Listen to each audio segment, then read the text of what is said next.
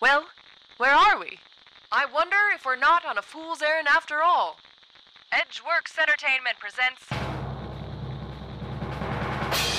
Short Transmissions. Stories to rocket you into space. Tonight, Youth by Isaac Asimov. Part 2. Source, Gutenberg.org.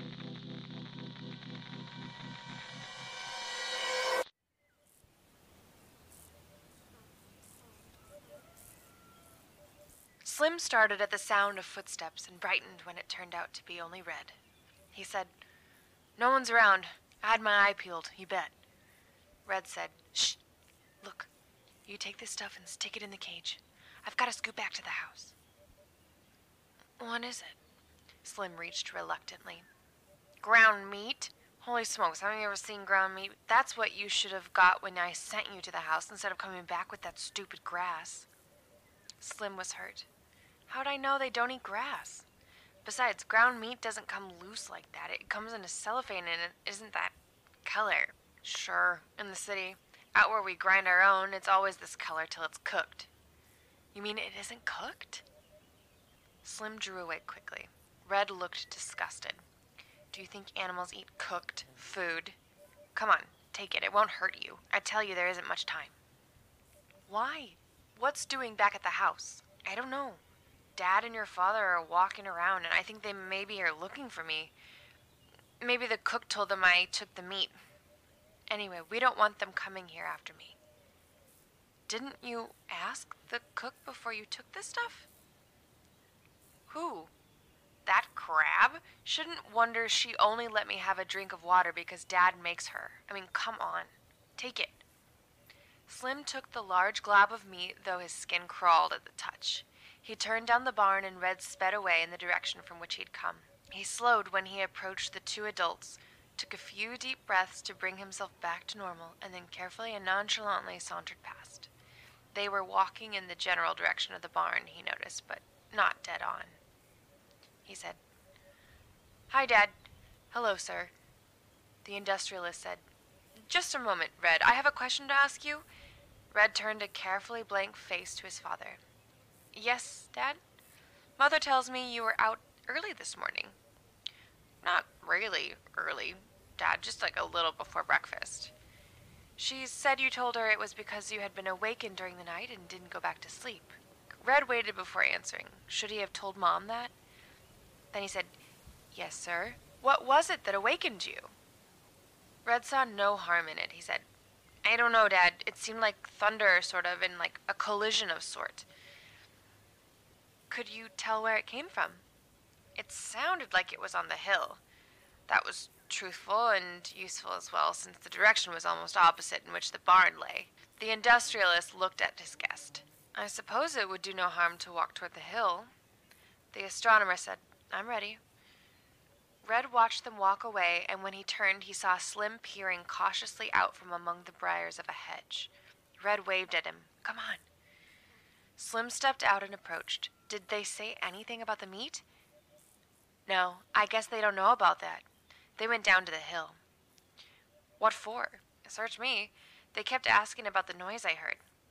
"Listen, did the animals eat the meat?" "Well," said Slim cautiously, "they were sort of looking at it and smelling it or something." "Okay," Red said.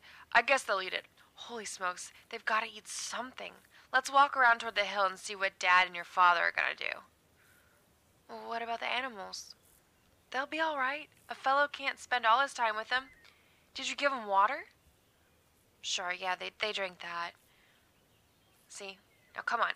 We'll look at them after lunch. I tell you what, we'll bring them fruit. Anything will eat fruit." Together they trotted up the rise, Red as usual in the lead. The astronomer said, "You think the noise was their ship landing?" "I mean, don't you think it could be?" "If it were, they may all be dead." "Perhaps not," the industrialist frowned. "If they have landed and are still alive, where are they?" "Think about that for a while." He was still frowning. The astronomer said, "I don't understand you." "They may not be friendly." "Oh, no, I've spoken with them. You've spoken with them. Call that reconnaissance." "What would their next step be? Invasion?" But they only have one ship, sir. You know that only because they say so. They may have a fleet. I've told you about their size.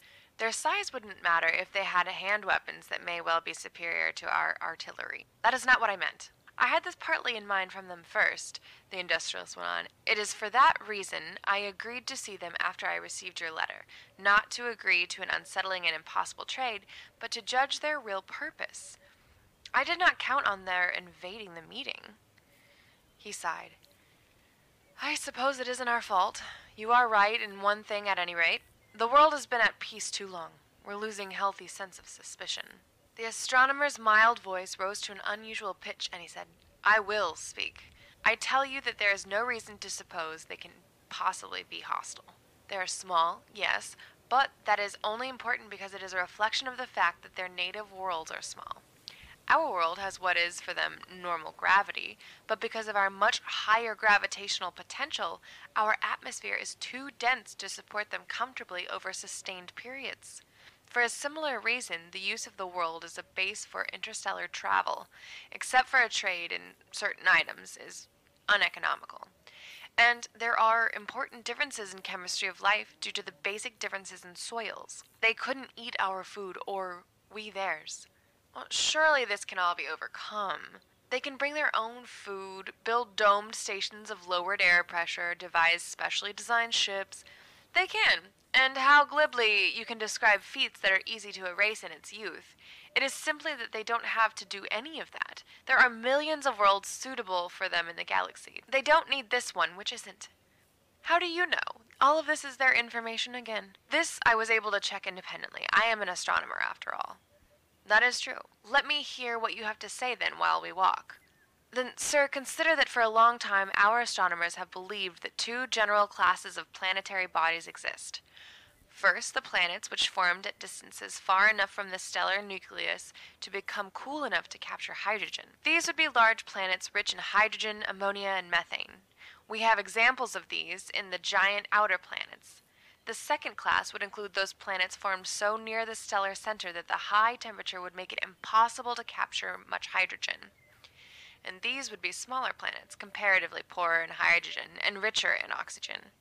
We know that type very well since we live on one. Ours is the only solar system we know in detail, however, and it has been reasonable for us to assume that these were the only two planetary classes. I take it then that there is another. Yes, there is a super-dense class still smaller, poorer in hydrogen than the inner planets of the solar system.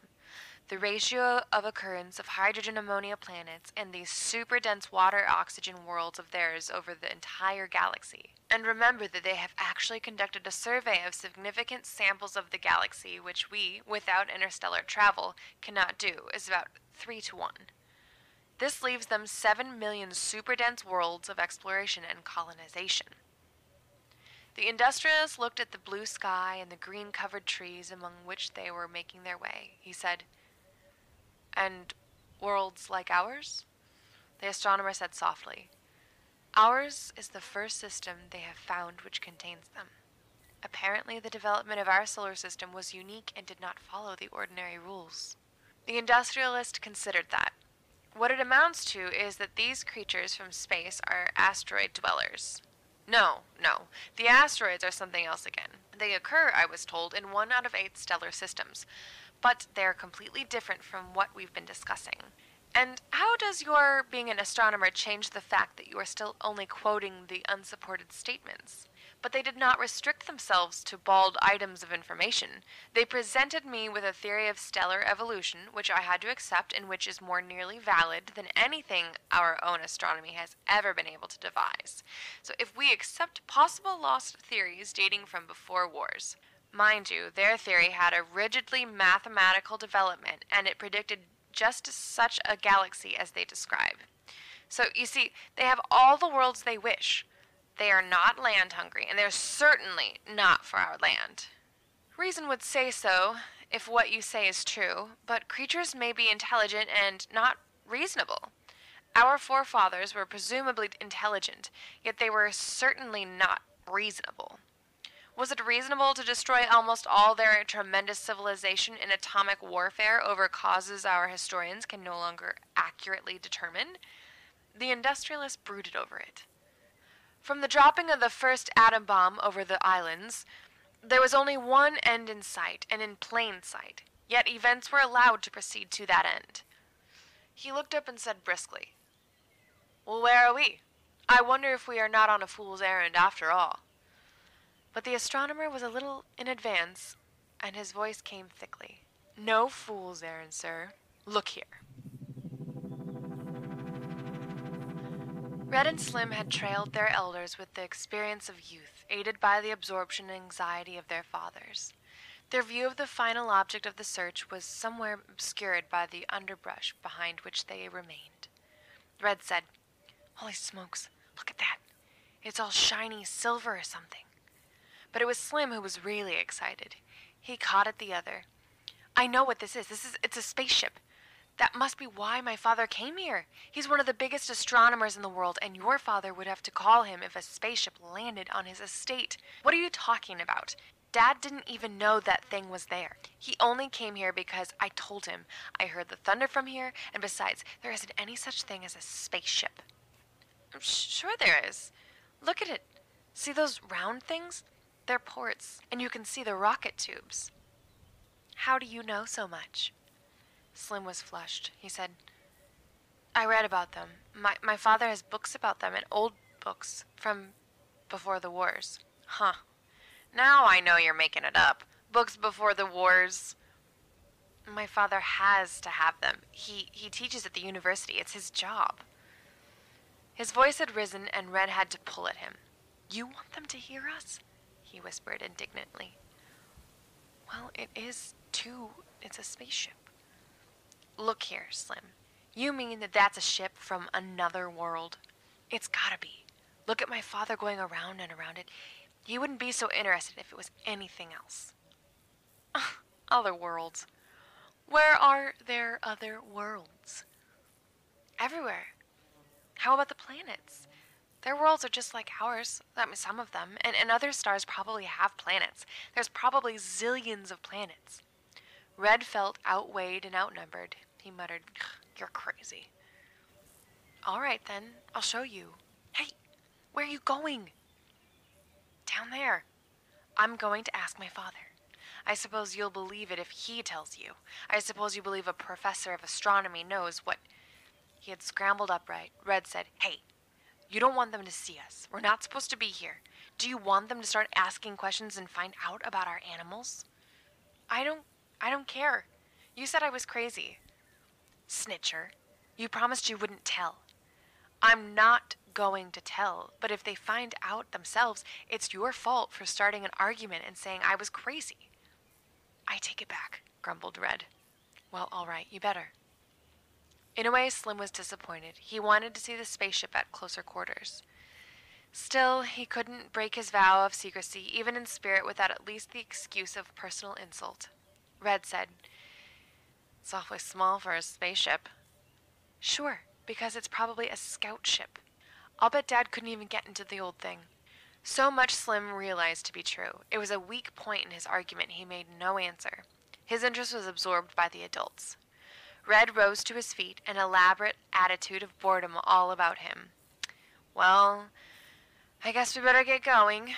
There's business to do, and I can't spend all day here looking at some old spaceship or whatever it is. We've got to take care of the animals if we're going to be circus folks. That's the first rule with circus folks. They've got to take care of the animals, and," he finished virtuously, "that's what I aim to do, anyway." Slim said, "What for, Red? They've got plenty of meat. Let's watch." "There's no fun in watching. Besides, Dad and your father are going away, and I guess it's about lunchtime." Red became argumentative. "Look, Slim, we can't start acting suspicious or they're going to start investigating. Like, holy smokes, don't you even read any detective stories? When you're trying to work a big deal without being caught, it's practically the main thing to keep acting just like always, and then they don't suspect anything. That's the first law." "Oh, all right." Slim rose resentfully. At the moment, the circus appeared to him a rather tawdry and shoddy substitute for the glories of astronomy. and he wondered how he'd come to fall in with Red's silly scheme. Down the slope they went, Slim, as usual, in the rear. The industrialist said, "It's the workmanship that gets me. I never saw such construction." "What good is it now?" said the astronomer, bitterly. "There's nothing left. There'll be no second landing. The ship detected life on our planet through accident. Other exploring parties would come no closer than necessary to establish the fact that there were no super-dense worlds existing in our solar system." "Well, there's no quarreling with a crash landing." The ship hardly seemed damaged. If only some had survived, the ship might have been repaired. If they had survived, there would be no trade in any sense. They're too different, too disturbing, in any case. It's over. They entered the house, and the industrialist greeted his wife calmly. "Lunch about ready, dear?" "I'm afraid not. You see," she looked hesitantly at the astronomer. "Is anything wrong?" asked the industrialist. "Why not tell me? I'm sure our guest won't mind a little family discussion." "Pray, don't pay any attention whatever to me," muttered the astronomer. He moved miserably to the other end of the living room. The woman said in a low, hurried tones, "Really, dear, Cook's upset. I've been soothing her for hours, and honestly, I don't know why Red should have done it." "Done what?" The industrialist was more amused than otherwise. It had taken the united efforts of himself and his son months to argue his wife into using the name Red rather than the perfectly ridiculous, viewed youngster fashion name, which was his real one. She said, "He's taken most of the chopped meat." "He's eaten it?" "Well, I hope not. It was raw." "Then what would he want it for?" "I haven't the slightest idea. I haven't seen him since breakfast. Meanwhile, Cook's just furious. She caught him vanishing out of the kitchen door, and then there was this bowl of chopped meat just about empty, and she was going to use it for lunch. Well, you know, Cook, she had to change the lunch menu, and that means she won't be worth living with for a week. You'll just have to speak to Red, dear, and make him promise not to do things in the kitchen anymore. And it wouldn't hurt to have him apologize to Cook." "Oh, come. She works for us. If we don't complain about a change in a lunch menu, why should she?" "Because she's the one who has double work made for her, and she's talking about quitting. Good cooks aren't easy to get. Do you remember the one before her?" It was a strong argument. The industrialist looked about vaguely. He said, "I suppose you're right. He isn't here, I suppose. When he comes in, I'll talk to him." "Oh, you'd better start. Here he comes." Red walked into the house and said cheerfully, "Time for lunch, I guess." He looked from one parent to the other in quick speculation at their fixed stares and said, "Gotta clean up first, though," and he made for the other door. The industrialist said, "One moment, son." "Sir?" "Where's your little friend?"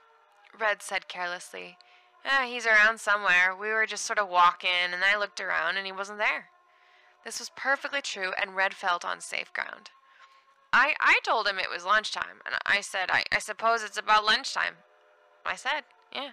"And we got to be getting back to the house," and he said, "Well, yeah," and I just went on, and then when I was about at that creek, I looked around, and—" The astronomer interrupted the voluble story, looking up from a magazine he'd been sightlessly rummaging through. "I wouldn't worry about my youngster. He's quite self-reliant. Don't wait lunch for him." "Lunch isn't ready in any case, Doctor." The industrialist turned once more to his son. "And talking about that, son, the reason for it is that something happened to the ingredients. Do you have anything to say, sir?" "I hate to feel that I have to explain myself more fully. Why did you take the chopped meat?" "The chopped meat?" "The chopped meat." He waited patiently. Red said, "Well, I was sort of—" "Hungry?" prompted his father. "For raw meat?" "No, sir, I sort of needed it." "For what, exactly?" Red looked miserable and remained silent. The astronomer broke again. "If you don't mind me putting in a few words, you'll remember that just after breakfast my son came in to ask what animals ate." "Oh, you're right. How stupid of me to forget. Look here, Red, did you take it for an animal pet you've got?" Red recovered indignant breath. He said, "You mean Slim came in here and said I had an animal, and then he came in here and said that? He said I had an animal?" No, he didn't say. He simply asked what animals ate. That's all. Now, if he promised he wouldn't tell on you, he didn't. It's your own foolishness in trying to take something without permission that gave you away. That happened to be stealing. Now, have you an animal? I asked you a direct question. Yes, sir. It was a whisper so low as hardly to be heard. All right. You'll have to get rid of it. Do you understand? Red's mother intervened. Do you mean to say you're keeping a meat-eating animal, Red? It might bite you and give you blood poison. They're only small ones, quavered Red. They hardly budge if you touch them. They? How many do you have? 2. Where are they? The industrialist touched her arm. Don't chivvy the child any further, he said in a low voice. If he says he'll get rid of them, he will, and that's punishment enough.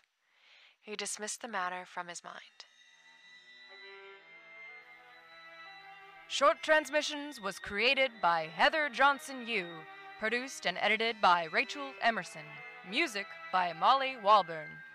Brought to you by Edgeworks Nebula. Tune in next week for the next episode of Short Transmissions.